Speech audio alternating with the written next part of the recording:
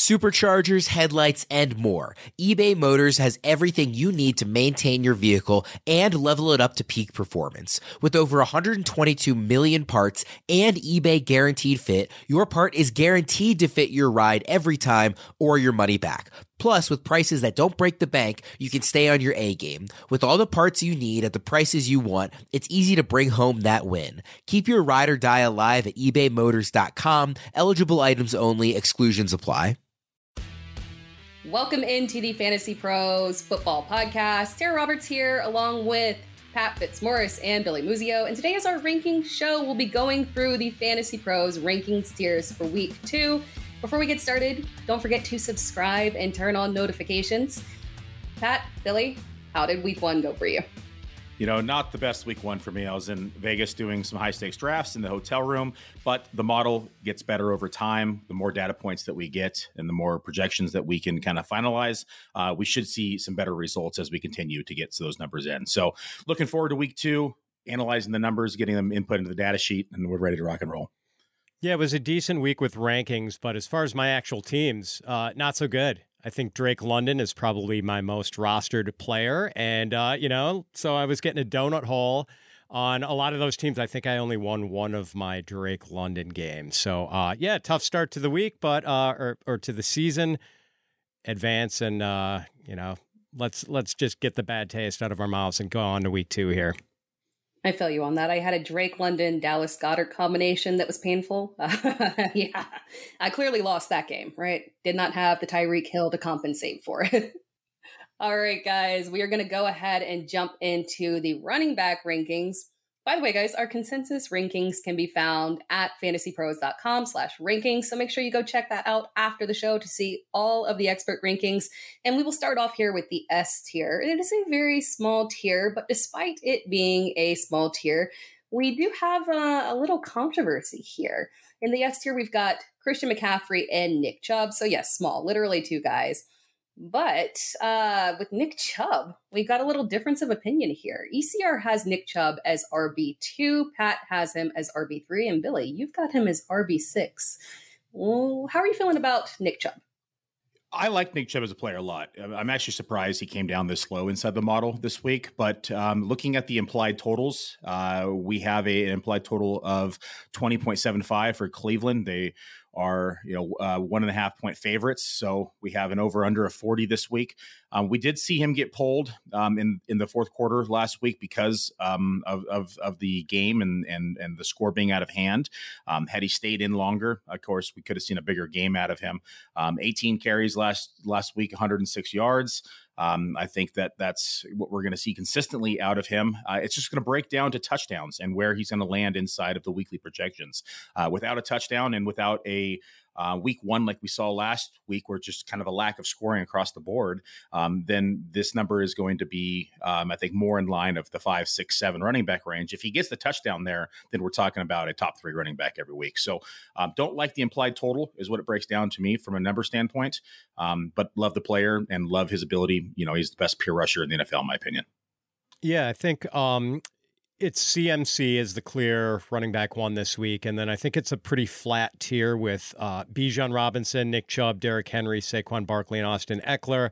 Better matchups maybe for Derrick Henry and Saquon Barkley than for Nick Chubb this week going against the Steelers. But, Chubb had 18 carries and 4 catches in week 1. And as Billy mentioned, he really wasn't playing much in the last 10 minutes when they just sort of let Jerome Ford salt away a lopsided game. All 4 of those catches for Nick Chubb in the first half. And I think that's usage that Chubb investors should be really delighted with, because if he can just catch 2 or 3 passes a game, I mean, that's going to spike his value even more. And you've already got that really high floor with Chubb's rushing ability. So, not a great matchup necessarily against the Steelers here, but the usage is going to be premium always for Nick Chubb. So pretty confident putting him as a top 3 running back this week. Any concerns around an uptick in pass volume? I know it wasn't fantastic last week. There were weather concerns. Do we see Deshaun Watson getting back on track and maybe that affecting the volume for Nick Chubb? Maybe. I mean, one of the things, like the Browns lost Jack Conklin, their right tackle. And I think, I believe it's DeJuan Jones who's going to be the replacement there. And I have a feeling they'll be a little more confident in Jones as a run blocker than as a pass blocker in his first NFL start. So I don't know. I think they're going to probably still strive for offensive balance. How about you, Billy? Yeah, speaking to what Pat mentioned, if we can see that involvement in the passing game, I think that concern is not going to be an issue. That's something that Nick Chubb just hasn't done in his career, is catch a lot of passes. With the departure of Kareem Hunt, we were hoping to see more, but the Browns have just never fully committed that way. So I don't know if they were waiting for Jerome Ford to get more acclimated to the NFL speed, get kind of worked in before they give him a little bit more. But if we can expect anything like we saw last week out of Nick Chubb, then them moving to a pass heavier approach would not scare me off of him because we probably anticipate seeing a few more catches in the season. Moving on to the A tier, as Pat mentioned, not a lot of controversy there. You've got Saquon Barkley, Derrick Henry, Bijan Robinson, Austin Eckler, Tony Pollard, Travis Etienne, Josh Jacobs, Kenneth Walker, Joe Mixon, Aaron Jones. It's a pretty good group. It's hard to really disagree on anything there. We do have some controversy in the B tier. We'll dive into that one real quick. But before we do that, football is back in full swing with another week of epic games. And who's got you covered on the action for every single one of them? DraftKings Sportsbook, an official sports betting partner of the NFL. New customers can bet $5 on football and get $200 instantly in bonus bets. Nobody's missing out on the action this season. All DraftKings customers can take advantage of 2 new offers every game day this September. Get in on the NFL Week 2 action with DraftKings Sportsbook. Download the app now and use code FANTASYPROS to sign up. New customers can bet just $5 and take home $200 instant in bonus bets. Only on DraftKings Sportsbook with code FANTASYPROS. The crown is yours. Gambling problem? Call 1-800-GAMBLER or visit www.1800gambler.net. In New York, call 877-8-HOPENY or text HOPENY 467-369. In Connecticut, help is available. For problem gambling, call 888-789-7777 or visit ccpg.org. Please play responsibly. On behalf of Boot Hill Casino and Resort, KS, 21 plus age varies by jurisdiction. Void in Ontario. ccdkng.co/football for eligibility. Terms and responsible gaming resources. Bonus bets expire 7 days after insurance. Eligibility and deposit restrictions apply. All right, guys, diving into that B tier. A good tier here. We've got David Montgomery, Ramondre Stevenson, Jahmyr Gibbs, James Cook, Alexander Mattison, Damian Pierce, Rashawn White, Isaiah Pacheco, and Najee Harris. I mentioned that we do have a little bit of controversy here on multiple ends. We'll start off with David Montgomery, who is controversy not between you two guys. You seem to be in agreement, but ECR is feeling a lot more confident about him, has him at RB13. Pat, you've got him at RB20. Billy, you've got him at RB18. Yeah, it seems like this is kind of an overreaction with the ECR to the strong first game that Montgomery had against the Chiefs. He's certainly playable every week. And yes, pretty good week 2 matchup against the Seattle run defense that was just really bad in 2022.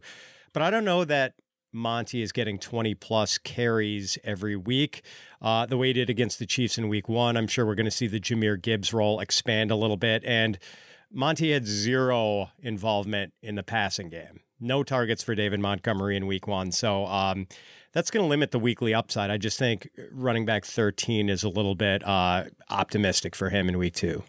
Yeah, I agree with Pat here. I mean, we love to see the volume that we saw David Montgomery last week. He saw 63.6% of the rush share. And, he's projected to probably close to 50% this week. I think it's a big overreaction. We also heard from Campbell himself that they wanted to kind of ease in Jahmyr Gibbs and that they wanted him to get acclimated with the NFL speed. I think we can expect to see a little bit more of him this week because he only saw 21% of the rush share, but he looked explosive. It reminded me of a young Jamal Charles. And so when we see that type of athleticism on the field, it's going to be hard to keep him underneath 30-40% of the rushing share. So I expect to see this total of pie kind of close the gap a little bit more. And I expect a little bit more of like a 50-40 split here. And then the remaining going to the other ancillary pieces. I was going to say that, looking at that split that they had in terms of rush and pass last week against Kansas City, do we kind of expect it to tilt a little bit? Because we saw, a pretty good performance versus that Seattle defense in terms of the pass volume that Matt Stafford was able to get. A great performance from Puka Nacua. Could we see like an uptick here for Jared Goff and Amon-Ra St. Brown? Yeah, I think that we'll see an uptick in passing just in general. It was just a low scoring game. It's week one jitters. They're out of the way. And I think that you can start to see offenses get comfortable in their schemes. The thing with David Montgomery, though, that was surprising was we didn't see a single target. And that's where I'm alarmed. Had he seen his, typical 6-8% target share, I think I'd be more comfortable with him in that RB13 range. But he saw 0% of the target share last week. And in a game where we expected to see at least some involvement in the passing game. And Jahmyr Gibbs only saw 6.2% of the target share. So they just didn't even have the running backs in the game plan for passing. And so I want to see what they do week 2. This is where we talk about the model getting better because we have a little bit more data points and we can understand a little bit more about the offenses and the trends. But 0% is a little bit alarming, especially given that he's caught, 30, 40 balls in his career. And I would hope to see that number increase here as time goes on. Moving on to the next one, we've got Najee Harris. There's a bit of a difference here. The ECR for Najee Harris is RB21. Pat, you've got him RB13. Billy, you're more on track with ECR at RB24. I'm nervous about this one because, like all throughout draft season, the really sharp people have been much lower on Najee Harris than I was. And, Billy's very sharp. And so now we're in season. And once again, I'm higher than the sharp folks on Najee Harris. So my case for Najee in week 3, Tara, and I'm sure you'll agree this is an ironclad case, is that Kenny Pickett was pretty terrible in week 1 against the 49ers in that bad home loss. And now they've got no Deontay Johnson, hamstring injury. He's going to be out for a while. I think it's going to set up for a pretty run heavy or at least balanced game plan for Pittsburgh this week against the Browns. And by the way, the Browns were pretty bad against the run last year, gave up the 5th most rushing yards to running backs and the 6th most fantasy points to running backs. In 2 games against Cleveland last year, Najee Harris had 15 carries, 56 yards, and 1 touchdown in the first game, 23 carries, 80 rushing yards, 1 touchdown in the second game, 4 combined catches in those 2 games. And in the first of those 2 games, Najee that was week 3, still dealing with the Liz Frank injury that kind of slowed his performance early on in the year. I just think that based on Deontay Johnson being out, Pittsburgh almost has to go run heavy in this game. So I think Najee's going to get a lot of work, and I think he's going to be effective against kind of a shaky run D. Billy, what are the concerns for you? Concerns for me are overall workload. And so in the past, Najee has been very dependent upon one of the largest opportunity shares in the NFL. We're talking about top 3, top 5 on back-to-back seasons. That projected workload is no longer there now with Jaylen Warren's involvement. We saw a carry share of 60% last week, which is still pretty high. Jaylen Warren saw 30%. But here's where the big difference was inside the passing game, where Najee had typically dominated touches as a running back. He only saw 4.4% of the target share last week, where Jaylen Warren saw 13.3. So if we can continue to see that type of involvement in the passing game from Jaylen Warren, I think that's going to eat into Najee Harris's ceiling quite a bit on a week-to-week basis. We also take a look again at the implied totals. We're only talking about an over-under of 40 in this game. It's an interdivision game. Teams are typically a little stout against interdivision opponents, and so expect Cleveland and Pittsburgh to be kind of a grinding game, and I don't think that Najee is going to be running all over them. I know that they have some opportunities but the Cleveland defense looked pretty stout last week. Moving on to the C tier, we're going down there. We're getting into that kind of shaky range here. We've got Miles Sanders, Jamal Williams, who had a bad outing last week, James Conner, Raheem Mostert, Javonte Williams, and Breece Hall. This is the kind of questionable injury, bad team tier. And we've got James Conner here that I kind of want to pull out and talk about the differences that we've got in this matchup. Pat, you've got him as RB27. Billy, you're at RB14. And ECR has him at RB24. I think I need to defend this one, right? I gotta go first, probably. Yeah. That's like, yeah. This one is a pure number standpoint for me. I'm not crazy about James Conner as a talent. I think, he's had a pretty good career. But when we look at last week's numbers, he dominated touches, and we're talking about 56% of the carry share in the backfield, and the big one was 16.7% target share, where his fellow backmate Keontae Ingram saw 0% in that category and only 20% of the carry share for the backfield. So if we can see this type of volume moving forward, this is like elite level volume from a running back. I know the offensive line is sketchy at best, and we're probably talking about negative game scripts on a week-to-week basis. So the carry share is probably going to be a non-determining factor, but that target share, if you can continue to see a plus 13, 14%, I don't expect to see 16.7 every week, but if we can see double-digit target share week in and week out, that's going to prop his floor up pretty significantly.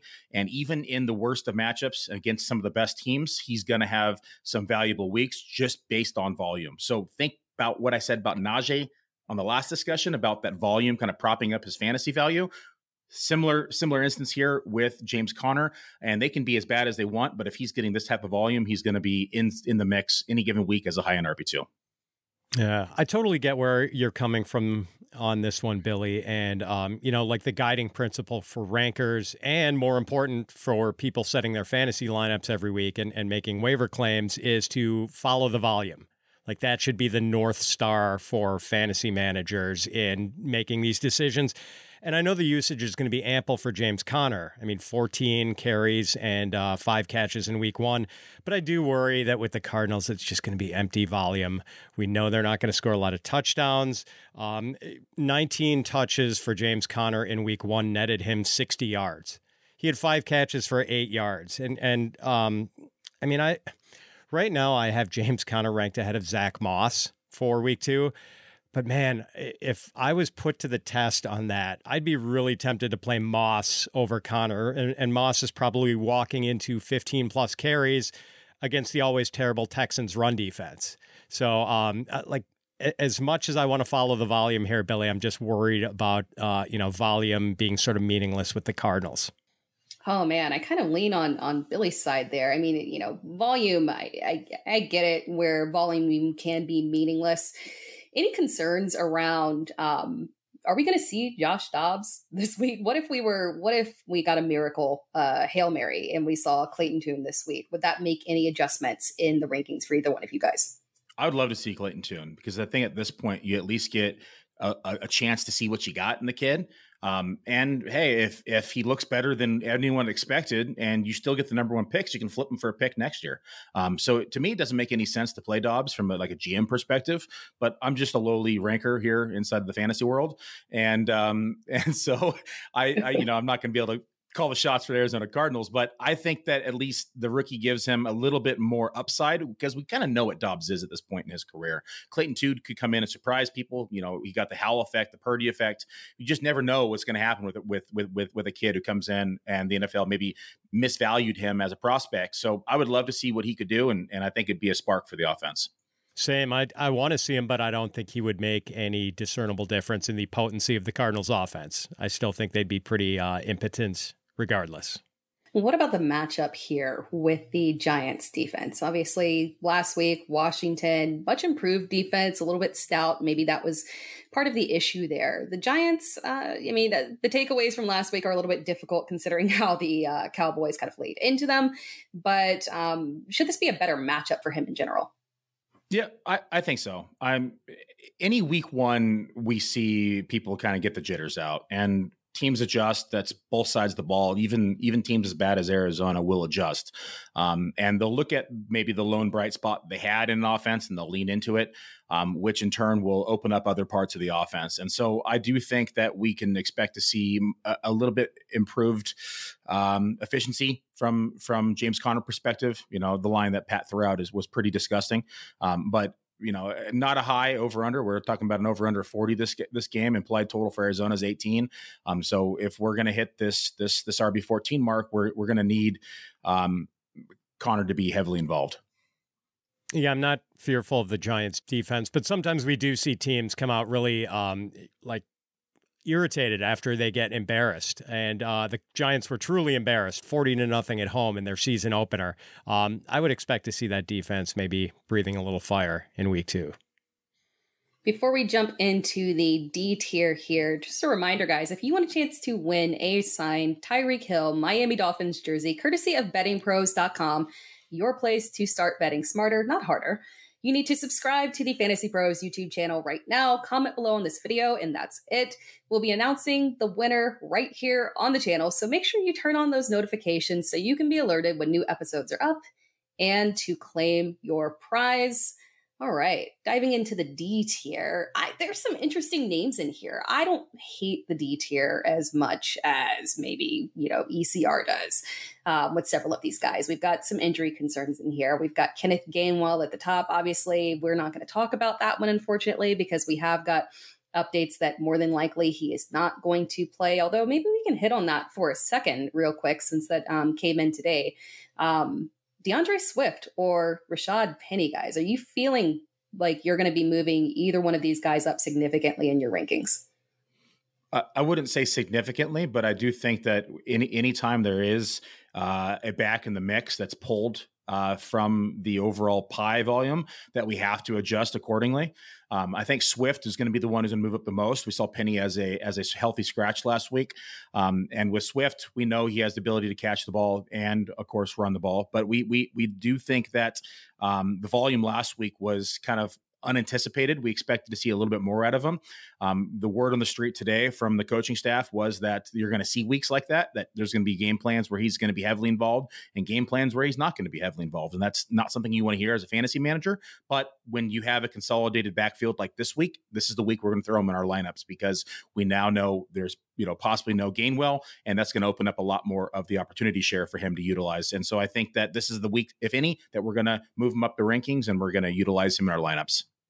Yeah, I'm really intrigued by Swift this week. We like this matchup, I think, against the Minnesota Vikings, and I just don't know how much we can trust Penny after he was a healthy scratch in week 1. But Swift, one thing that was really interesting was how often the Vikings blitzed in week 1. They were like truly blitz happy, and the way you defeat a blitz is with screen passes.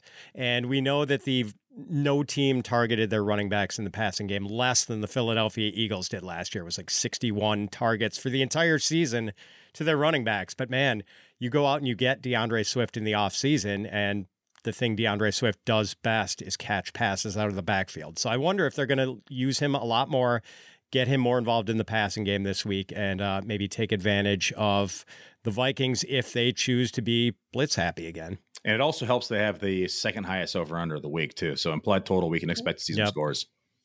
Very true. If we see nothing out of Penny, are you cutting him immediately? I didn't draft him this year. I've been burned so many times. I was kind of a Penny truther out of college. And, 2021 was a great run down the stretch when he was RB1 for like the final 4 or 5 weeks, even outscoring JT. But we know that Penny just can't stay healthy. And, when he's healthy and on the field, he's one of the best rushers, honestly. But he just can't stay healthy, can't stay on the field. And healthy scratch is never a good sign to a new start and on a new team. And so I'm out on Penny. And even in the most desperate of situations, he's going to stay on my bench this week. Yeah, I'm cutting if he doesn't do anything with Gainwell out, for sure. All right, remainder of the D tier, we've got Brian Robinson, Tyler Algier with the big game last week, Dalvin Cook with the situation now with Aaron Rodgers out for the season, Samaje Perine sharing the backfield with Javonte Williams, A.J. Dillon, Gus Edwards, and Khalil Herbert. Dalvin Cook is the one that I want to pull out and talk about right here, guys. ECR has him at RB31. Billy, you're right there in line with RB32. And Pat, you are not a Dalvin Cook fan this week at RB39. I'm mostly a big Breece Hall fan, Carol. I mean, he's miles better than Dalvin Cook. That's just a simple fact. I mean, he's a special player, and Breece Hall looked pretty terrific in his first game back from a torn ACL. Now, I know Cook's going to be involved because the Jets do not want to give Breece Hall, 20 carries every week. Coming off the injury, I think they're going to ramp him up sort of slowly. But without Aaron Rodgers, the Jets have to figure out how to move the ball, without a top-flight passing game. And Breece Hall is a much better solution to that problem than Dalvin Cook is. How about you, Billy? You're right on line. You just feeling okay with him, or is there any pessimism? Which way are you leaning? There's definitely pessimism. I did not expect to see Breece Hall as involved as we saw him last week. I was expecting to see him kind of slowly introduced back into the fold, not rushing him back off that knee injury. But he looked great. He definitely looked like he lost maybe a small step in speed wise, but that'll come back in time. But from a overall opportunity share, this was split a lot closer than I anticipated. So Dalvin Cook saw 46.4% of the carry share. Breece Hall saw 35.7. Target share was 16.7. Dalvin Cook 11.1% to Breece Hall. I think these numbers are going to continue to get closer and closer and closer as the season progresses, and eventually Breece Hall is going to take over on these numbers. So week one, not a good look for Dalvin Cook. That should have been the week that he was the most involved and had the most of the opportunity. We're going to continue to see that decline. So I'm with Pat here. I'm just a Breece Hall fan. And if we can continue to see that type of involvement early and often, then I think it's not looking good for Dalvin Cook. I'm with you guys. I will say I am slightly coming around to the thought that Dalvin might be just a little bit better than ECR, purely based off the thought that unfortunately we're now without Aaron Rodgers. And we've got Zach Wilson for the foreseeable future. We did have, Robert Saleh come out and say, this is our quarterback. Now, granted, we do know that, they're making calls to veteran quarterbacks, but with Zach Wilson at the helm, it's tough to imagine that they push any level of pass volume. And this might just be something that they attack aggressively on the ground. If they kind of teeter towards, not even letting Zach Wilson hit 20 attempts and they just try to push as much on the ground as possible, is there a reality in which you can see Dalvin Cook, panning out a little bit better? No, they're playing Dallas. Dallas is just going to run them over. We saw what they did to the Giants last week. Over under this week is 41.5. Implied total for the Jets is 17. If they try to just pound the ball, this Dallas defense is just going to stuff them, and they're going to force them to put the ball in Wilson's hand and try to get more turnovers. I think they're going to load the box up. It's going to make it hard to run on them, and they're going to force Zach Wilson to probably pass the ball because they know that it's going to be one of their weaknesses. So I don't think that we're looking at a starry finish here for the Jets this week. Billy makes a great point. Sometimes when you have a bad quarterback and you decide to go run heavy, it's kind of a zero-sum game because you get increased rushing volume, but you get decreased efficiency because the other team is going to load up the box against you. And I think that's what's probably going to happen this week. Yeah, I agree with you there. It's could be very ugly for Zach Wilson. Not looking forward to watching that, unfortunately. Before we move on to our final tier, football is back. It is week 2 and our fantasy season is in full swing. And while we love watching hours and hours of our favorite games on TV, there is nothing better than catching a game live and in person. And the best way to get tickets to any of these games is on Game Time, the official ticketing partner of Fantasy Pros Fantasy Football. For last minute amazing deals on tickets to see your favorite football team this September, download Game Time. And as you've heard us say before, it's not just football. Game Time has tickets to baseball games, concerts, and comedy shows across the country. Download the Game Time app and redeem code FANTASYPROS for $20 off your first purchase. Terms apply. Again, download the Game Time app and enter code FANTASYPROS, all one word, for $20 off. All right, we'll go ahead and close out here with the F tier. It's kind of ironic that the F tier is literally just the LA Rams tier for us. We've got Cam Akers and Kyren Williams. To call it the F tier for the Rams, I'm sorry. I feel like we're just kind of picking on them right there. But there is, despite the fact that it's only 2 guys, there is some controversy here. Very interesting. So let's talk it out here. We've got ECR with Cam Akers as RB36. Billy, you are right on track there at RB35. And Pat, you were not feeling Cam Akers this week at RB45. Go ahead, Billy. I'll let you start this one off. Yeah, 35. I was actually surprised to see him in when he came out on the model at this high. I was expecting more like 39 to 40, quite frankly. it's not looking good right now for Cam Akers. And I've kind of been a big Kyren fan this season. I thought that he was going to be involved in the passing game. I just did not think it was going to be heavily skewed that way. So he saw 5.4% of the target share last week. Cam Akers saw 0. And so if we're seeing 0 from Cam Akers on a week-to-week basis, then it's going to be hard for him to hit that, top 35, top 30 RB number where he was being drafted at inside of drafts in the fall. But he did see 55% of the carry share, which was promising. Kyren did see 37.5. That being said, they are facing my Niners this week. We saw how stout they were last week against Pittsburgh. Over under is 44.5. So kind of middle of the road in terms of total fantasy points. Implied total for the Rams is about 18.25. So not liking the chances of a Cam Akers score, but if they do get down to the goal line, it's probably going to be Kyren Williams again. So I think that RB35 is probably as high as that Cam Akers is going to go in my weekly projection model. And I could see him as more news and data comes out that we're probably going to see him shift closer to Pat's number. Yeah. I'm a Cam Akers truther, and I'm just going to take the L on that right away. Kyren Williams outsnapped Cam Akers 26-4 in the first half of the Rams Week 1 opener. And Akers wound up with 22 carries because Sean McVay basically let him salt the game away in the fourth quarter when the Rams were playing with the lead throughout. Also, the 49ers are a skull and crossbones matchup against opposing running backs. Like this is a matchup you truly want to avoid because the 49ers completely stuff the run. And if you are going to go into the teeth of this bad matchup, you want to do it with a running back who at least is active in the passing game, which Cam Akers is not. That's the Kyren Williams role. Do not start Cam Akers this week.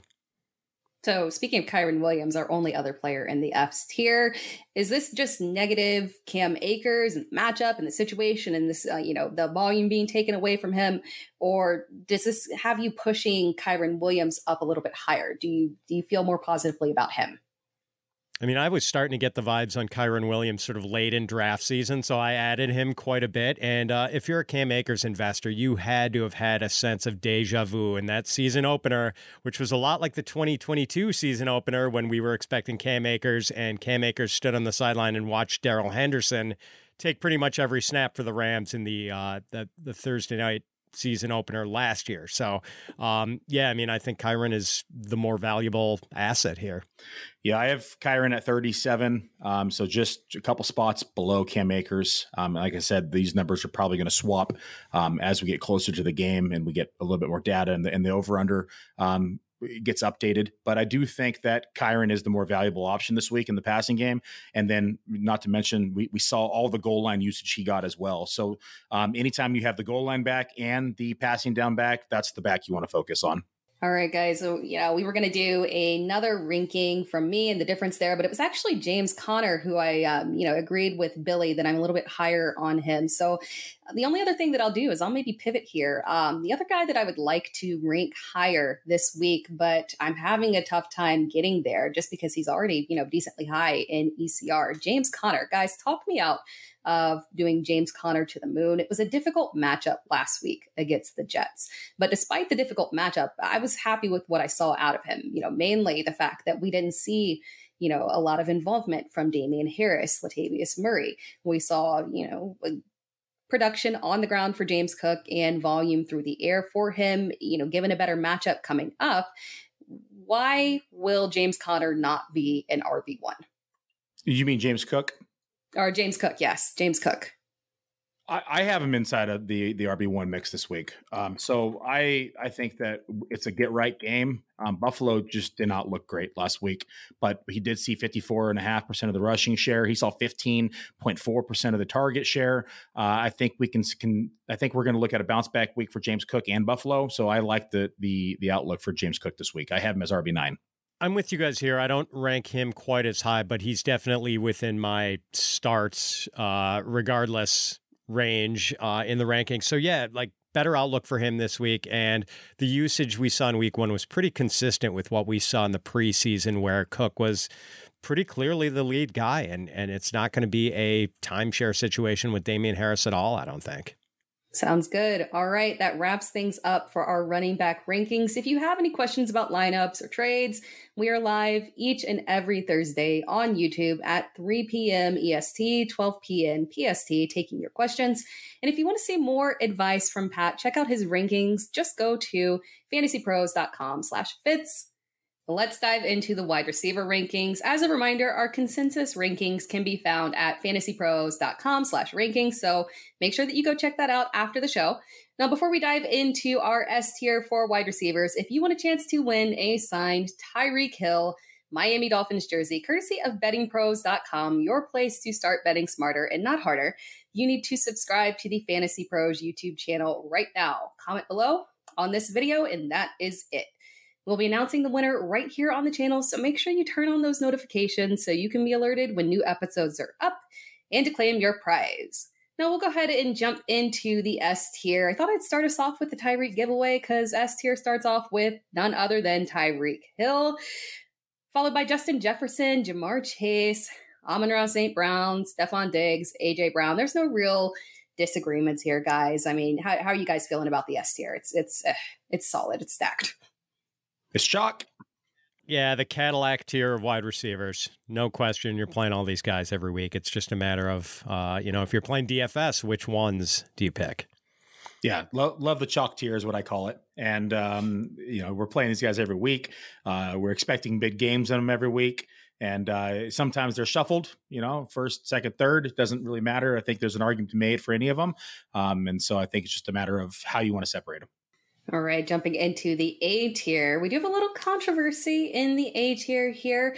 We have Calvin Ridley, Devonta Smith, Chris Olave, Jalen Waddle, Devontae Adams, CeeDee Lamb, Keenan Allen, DK Metcalf. Still a fantastic tier, but I want to pull out Chris Olave here. ECR, wide receiver 8. Pat, you're online with that. Wide receiver 9. Billy, you have him at wide receiver 13. Is there some skepticism around Chris Olave in this matchup? It breaks down just to implied total. It also breaks down to Derek Carr just not looking great last week. Maybe we see him a little bit more improved and a little bit more efficiencies here in week 2, but I'm just not completely sold on Derek Carr right now. I think that eventually we'll see Olave probably move up maybe a tick come Sunday game time, but preliminary rankings have him right now at wide receiver 13. He did see a nice healthy 30.3 target share with 10 targets. I'm projecting closer to 26% this week. But I think overall I like him. He finishes wide receiver 14 last week with 112 yards. There was no score there. So if he's going to get into that upper echelon, we're going to need to see a score. And so implied total a little bit harder to hit, but I definitely think it's possible. Yeah, 8 catches for 112 yards, and now he gets a Carolina Panthers defense that just lost cornerback J.C. Horn, one of the better covermen in the league, to a hamstring injury. So I think Olave is going to be a smash play this week. Poor J.C. Horn. He just can't seem to stay healthy, injury after injury. Michael Thomas, does that have any effect that you guys, where he's healthy? He's still healthy. He played a good percentage of snaps. He, saw a decent amount of targets. Early on, it looked like he might be the favorite in the eyes of Derek Carr, but then we eventually saw things even out. Any worries that we could see some, further involvement from Michael Thomas as he, moves forward this season? Yeah, I think we will see him more and more involved. He saw 24.2% of target share last week, 8 total targets. Projected, I would still have him around the 22.5%, but he was kind of the favorite early in the game, and I was a little concerned with where I had ranked Olave for the week, but it's kind of slowly but surely Olave's talent kind of crept through. But we could see Michael Thomas also be the benefit of this, depleted Carolina defense. But I think it all depends on what they're able to do on the ground as well. So we'll see how they attack the game plan. But I do think that Michael Thomas will be involved. Yeah, I mean, I really love Chris Olave, the player, and I try to not get too caught up in the too many mouths to feed narrative sometimes, but boy, there are an awful lot of mouths to feed now with, New Orleans having a healthy Michael Thomas. Rashid Shaheed looked terrific in week 1. Juwan Johnson was somewhat involved. Alvin Kamara is going to be back in a couple of weeks. So, yeah, I mean, like, I think that might just prevent Olave from having like top 5 upside, but I still think he's got like wide receiver 1 upside. The guy's just too good. The run game was mentioned there. Is it possible, Pat, we kind of talk about them attacking the secondary, but we also saw how, now granted, it's Atlanta. We saw how Atlanta attacked them on the ground as well and was highly successful with it. Jamal Williams in that matchup against Tennessee was absolutely dreadful, but unfortunately that was kind of, predictable. Tennessee does have a stronger run defense. If Derek Carr is a little bit shaky, is it possible that they maybe lean on the run a little bit more in this game? Yeah, it's possible. And if the game script goes favorably and the Saints open up a big lead, but I do wonder like how run heavy they can be if, with Alvin Kamara already missing and if Kendre Miller isn't able to play in this one, because really, I mean, I think the backup running back to Jamal Williams is probably effectively Taysom Hill. Yes. And like, I don't know if they want to run Taysom Hill like a dozen times in this game. So I have a feeling it's going to be kind of a balanced offense no matter what, unless they, go up by 2 or 3 scores. It is Taysom Hill. He saw 11.1% of the carries last week in the opportunity department.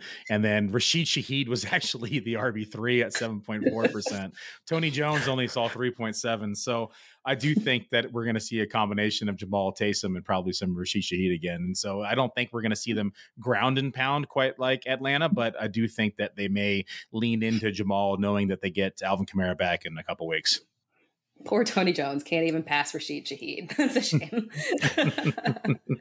Moving on to the B tier, we've got Brandon Ayuk, T. Higgins, Amari Cooper, Garrett Wilson, Deebo Samuel, Chris Godwin, Tyler Lockett. This is a very interesting tier here. We've got Brandon Ayuk, who's coming off of that magnificent game where he really asserted himself as that final breakout performance that we were truly hoping to see from him. T. Higgins with the exact opposite of 0, Amari Cooper with the kind of game.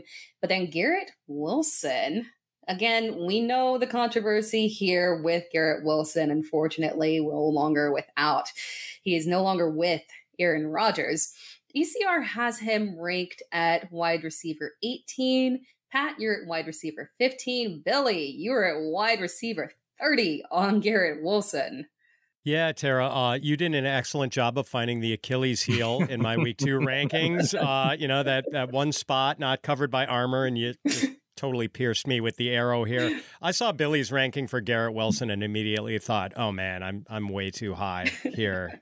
So yeah, I don't totally want to write off Garrett Wilson's season just because Aaron Rodgers is done for the year. But Wilson did have 1,100 yards last year playing with Zach Wilson and Mike White and Joe Flacco.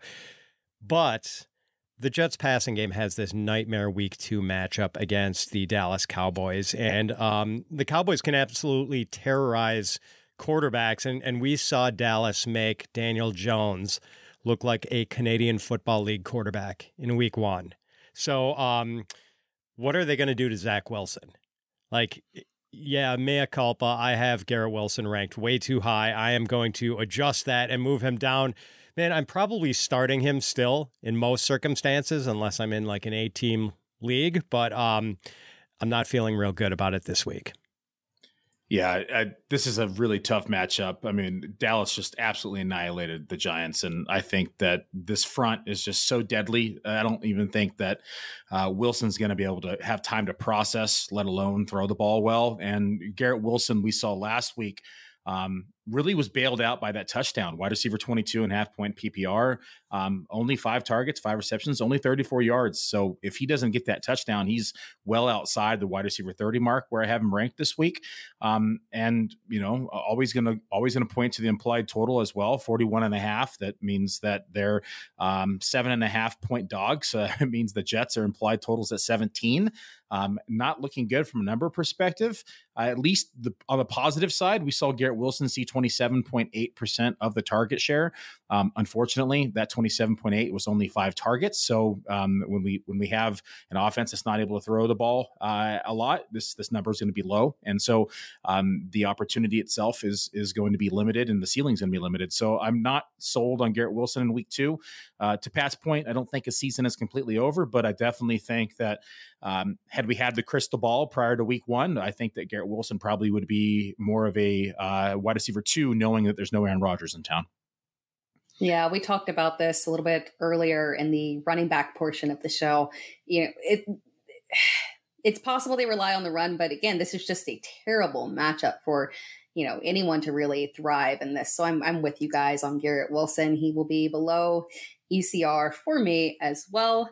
Before we move on to our next tier, Pat and I were just talking about this before the podcast. Where I live, it is pretty much always summer, and summertime barbecues are the perfect time to enjoy time with friends, and nothing goes better with barbecue and friends than Miller Lite. Miller Lite is the 96-calorie beer that tastes like beer and is perfectly brewed for everything summer has to offer.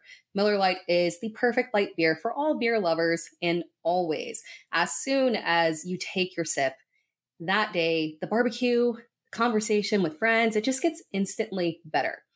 Whether you're spending long afternoons behind the grill or watching the person who is actually on the grill, live those summer moments with Miller Lite and let the great taste of Miller Lite hit your taste buds so hard that you feel it in your heart. With a Miller Lite in your hand, summertime doesn't just taste great, it tastes like Miller time. To get Miller Lite delivered right to your door, visit MillerLite.com/fantasypros. That's MillerLite.com/fantasypros. Or you can find it pretty much anywhere that sells beer. Celebrate responsibly. Miller Brewing Company, Milwaukee, Wisconsin, 96 calories and 3.2 carbs per 12 ounces. All right, let's jump into the next tier, our C tier. Still not a bad option. I see some of our favorites in here. We lead off with DeAndre Hopkins, DJ Moore, Mike Williams, Mike Evans, a favorite here that we are all drafting. Zay Flowers on this show, very pro Zay Flowers, Jahan Dotson, Michael Pittman, Terry McLaurin, and George Pickens. So there's a couple guys in this tier that I want to pull out right here. We'll start off with DeAndre Hopkins. Obviously, if anybody watched that Tennessee game, it was tough to watch Ryan Tannehill. ECR has him at wide receiver 22.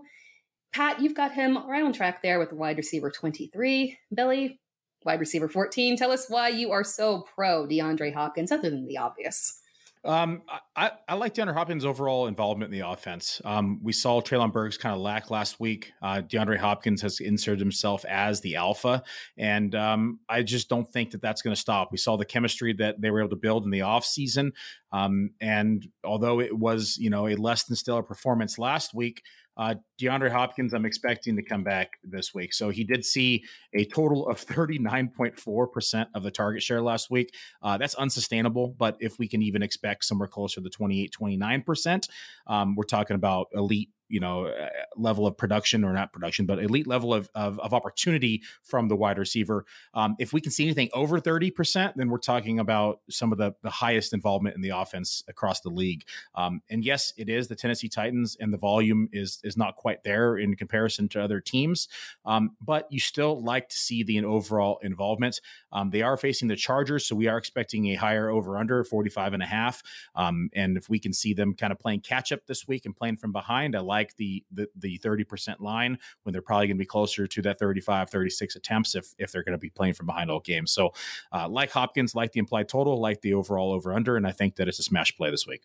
Yeah, so wide receiver 23, I do have Hopkins ranked as a low-end wide receiver 2. I can't quite get to where Billy is on high-end wide receiver 2, and I realize the matchup looks pretty good. The Chargers' pass defense was absolutely flambéed by the Miami Dolphins and Tua Tagovailoa last week, but the Titans' passing game looked really alarmingly bad against the Saints in week 1, and we suspected the Titans were going to have one of the worst offensive lines in the National Football League. And week 1 did nothing to dispel that preconceived notion about how much trouble they were going to have with blocking, pass protecting. And Ryan Tannehill looked pretty awful. So I think people should start Hopkins in most cases, but I'm not wildly confident in any component of the Tennessee passing game. Yeah, I feel you on that. I get the arguments from both sides. I mean, it's DeAndre Hopkins, and he was the clear wide receiver 1 in that offense. It's just, are we trusting Ryan Tannehill to generally look better this week? The next one that I want to talk about here, this one is a guy that, if you know me and Pat, we were watching this game like Hawks, the Green Bay Packers, and the Chicago Bears. We're not going to talk about the Packers because, all that was positive. We're going to talk about DJ Moore and the differences that we have on him, compared to ECR. I'm with you. I'm tipping my hat before I even give the actual rankings. Let me give that first. So we've got wide receiver 23 for DJ Moore. Billy, you are wide receiver 35. Pat, you are wide receiver 17. I'm not going to lie, Pat, I am on your side on this one. Breakdown for why you have DJ Moore at wide receiver 17. Oh, but Tara, we are going to talk about the Green Bay Packers here. And we're going to talk about the way that they chose to handle pass coverage against the Bears in week 1. Now, I thought we might see a lot of zone defense from the Packers because zone allows defenders to face the line of scrimmage and react more quickly to a quarterback who likes to run, as is the case with Justin Fields. But no, the Packers played a lot of man coverage against the Bears in week 1, and they had Jair Alexander, one of the best pure cover men in the game, shadow DJ Moore on the vast majority of his snaps. Alexander is just great. I mean, remember, he was doing the gritty against Justin Jefferson late last year when, he manned up on JJ in that second meeting between the Packers and the Vikings in the regular season and pretty much shut him down. So I'm not going to panic over DJ Moore. In fact, I think maybe getting shut down in week 1 lights a fire under him for week 2. And the Fields to Moore connection was reportedly working great in training camp. We saw some of that in the preseason. They looked really sharp together. So this is not the time to bail out on DJ Moore. I think you go right back to the well with him and do not panic bench him in week 2. Billy, have we convinced you or how you feeling? No, I just see the problem is that I'm just I love DJ Moore as a talent. I thought this was a lateral move when they went out and acquired him in the offseason. And I've said it all offseason. I'm going to continue to say it, is that Justin's Fields and this, he actually threw a lot more in week 1 than we expected, but it was because of the game script and playing from behind. But he still didn't look the greatest as a passer. And so when we know that this is his weakness and his strength is on the ground, we saw them finally move the ball when he was utilizing his legs. Because when he was throwing the ball, he was actually just using his running backs as the outlet. And so DJ Moore only saw 5.7% of the target share last week. I know that's not going to happen again. That was purely because of Jair Alexander. He's typically around that 26% target share. And I think I have him projected for 24% this week. That being said, though, the running back usage inside of the passing game was a little alarming in terms of DJ Moore's potential future output, because we saw Khalil Herbert at 14.3%. We even saw Dante Foreman at 8.6%, which never happens. That guy is usually like a sub 2 to 3% target share kind of guy. And Roschon Johnson in his first game saw a 20% target share. So what does this tell me? It tells me that they're trying to build the confidence of Justin Fields as a passer, and they're using those running backs as outlets, and or the line isn't able to hold up long enough for him to let a play develop. And so if we continue to see that throughout the season, I have major concerns with DJ Moore. I'm not benching him quite yet. I'm still playing him. But that being said, I think I do have a little bit of concern if I'm a fantasy manager. I get that. It seemed, we might have overestimated the jump that Chicago made with their moves in the offseason. They still have some stuff to work through, and I think that's what we're seeing live. Jumping to the D tier here, Christian Kirk, Cortland Sutton, Gabe Davis, Michael Thomas, Drake London, Brandon Cooks, and Jordan Addison. I mean, there are some up and down names in here, but the one that I want to pull out here is Brandon Cooks. We've got him at wide receiver. It's kind of, this one is interesting. You guys are on very opposite ends, very disagreeing with ECR. ECR has him wide receiver 37. Billy, you've got him wide receiver 28, so you're feeling more confident. And Pat, you've got him wide receiver 48. You are on the opposite ends of the spectrum with ECR. Let's duke it out. Yeah, I'll start here first. Brandon Cooks is kind of always quietly one of the most underrated wide receivers in the NFL, continues to just put up 1,000-yard seasons. Got to like the offense now, and what Dallas is going to be able to do is him as the number 2 here, and he no longer has to be that number 1. He only saw 16% of the target share last week, but they also didn't really have to move the ball down the field because their defense was just dominating that matchup, as we've said in previous podcasts. But that being said, we still expect him to be a large part of the of the game plan. I'm projecting a 23% target share. And we know they're facing the Jets this week. And so I don't think that they're necessarily going to have to rely on the passing game, but I do like his chances of being over that wide receiver 30 mark. I think overall, always underrated, and I think that he's going to come through again for fantasy managers. Yeah, and I don't like to sort of go all in with matchups when I'm deciding whether to start or bench someone. I think a lot of people tend to overplay matchups, but however, the Jets are a matchup. Like if I'm on the fence about a player, like I am siding on benching my quarterbacks and wide receivers against the Jets because they have a terrific set of cornerbacks with Sauce Gardner, DJ Reed, and Michael Carter II, and they can get pressure on quarterbacks without blitzing.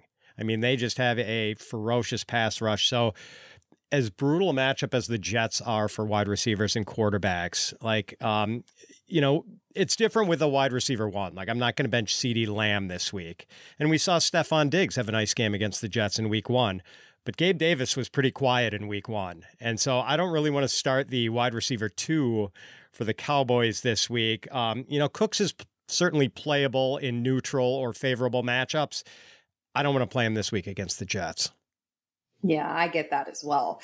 Moving on to the F tier. It's a big tier here. There's some promise and interesting names, but we'll pull out one name in particular in this group. Going through the tier real quick, Elijah Moore, Marquise Brown, Nico Collins, Romeo Doubs, Puka Nacua, Odell Beckham Jr., Treylon Burks, Jackson Smith-Njigba, Zay Jones, Sky Moore, Christian Watson, and Jerry Jeudy. The name that I wanted to pull out of here, it's the biggest name of the week, quite honestly. It's Puka Nacua. Well, we won't bury the lead there. We've got ECR, and there's no disagreement from you guys. So you guys just wax poetically about how you're more positive than ECR, who has him at wide receiver 43. Billy, you've got him wide receiver 31, and Pat, you've got him wide receiver 23 or 33. 15 targets, just like we all drew it up last week, 119 yards. No, I'm kidding. Nobody saw that coming. But I do like his usage. It was really impressive, actually. 40.5 target share, Pat, last week for Puka Nacua at 15 targets. I don't expect that to continue. That's, of course, unsustainable. But 27% is realistic now on a week-to-week basis. So the model is being updated consistently with more data with Puka Nacua. That being said, we talked about this game script earlier.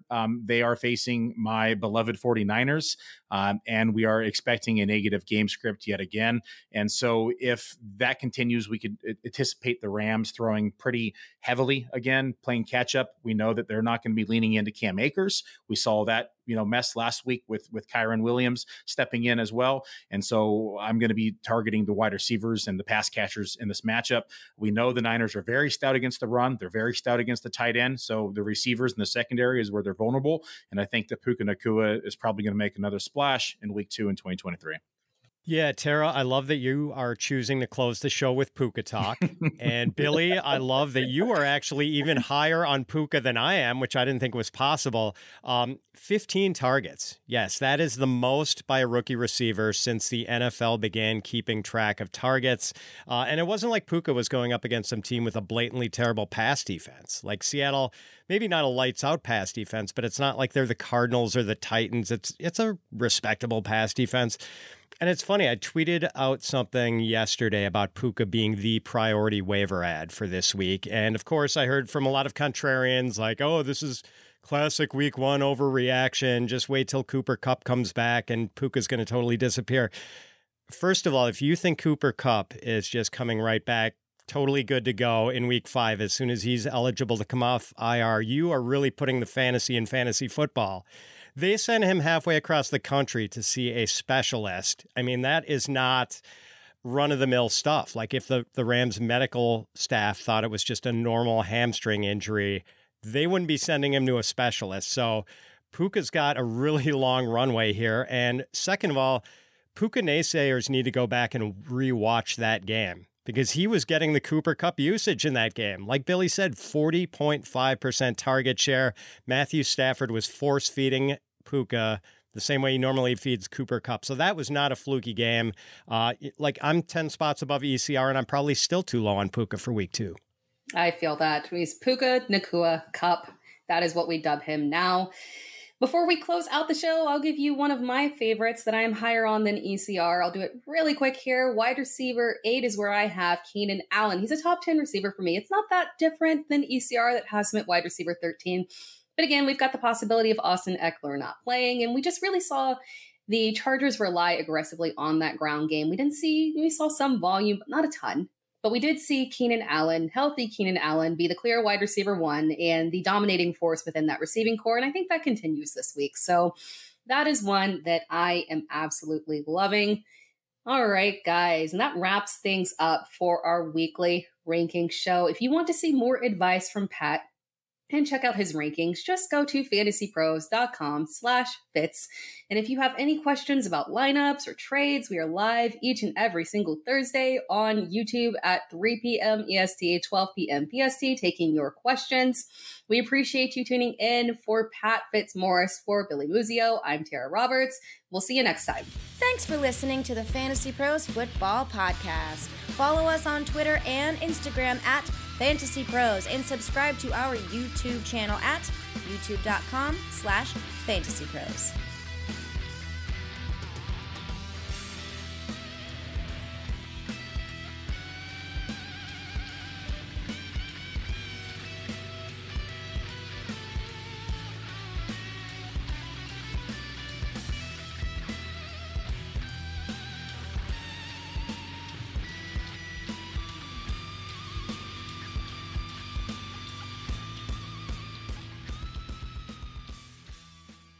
Does money stress you out? Let Facet flip your financial chaos into clarity. Finding Facet immediately put us at ease. Facet's innovative approach to financial planning ensures your money works as hard as you do, enabling members to experience the joys of having your finances in order. And that makes us Facet for life now, I guess. Visit Facet.com, FACET.com to learn more. This ad is sponsored by Facet. Facet Wealth is an SEC registered investment advisor. This is not an offer to buy or sell securities, nor is it investment, legal, or tax advice. These testimonials are from current Facet members who are not compensated. All opinions are their own and not a guarantee of a similar outcome. Infiniti presents a new chapter in luxury, the premiere of the all-new 2025 Infiniti QX80, live March 20th from the Edge at Hudson Yards in New York City, featuring a performance by John Batiste. The all-new 2025 Infiniti QX80 is an SUV designed to help every passenger feel just right. Be the first to see it March 20th at 7 p.m. Eastern, only on iHeartRadio's YouTube channel. Save the date at new-QX80.com. Don't miss it. 2025 QX80 coming this summer. For all the parents out there, picture that it's bedtime. You and the kids have been busy all day. You know they're tired, but for some reason they just won't go to sleep. And for this reason, I created the podcast Bedtime History. Bedtime History is a series of relaxing history stories that end with an inspirational message. With over 2,000 positive parent reviews, Bedtime History is one of the top education podcasts. Join me and listen to Bedtime History every Monday and Thursday on iHeartRadio app, Apple Podcasts, or wherever you get your podcasts.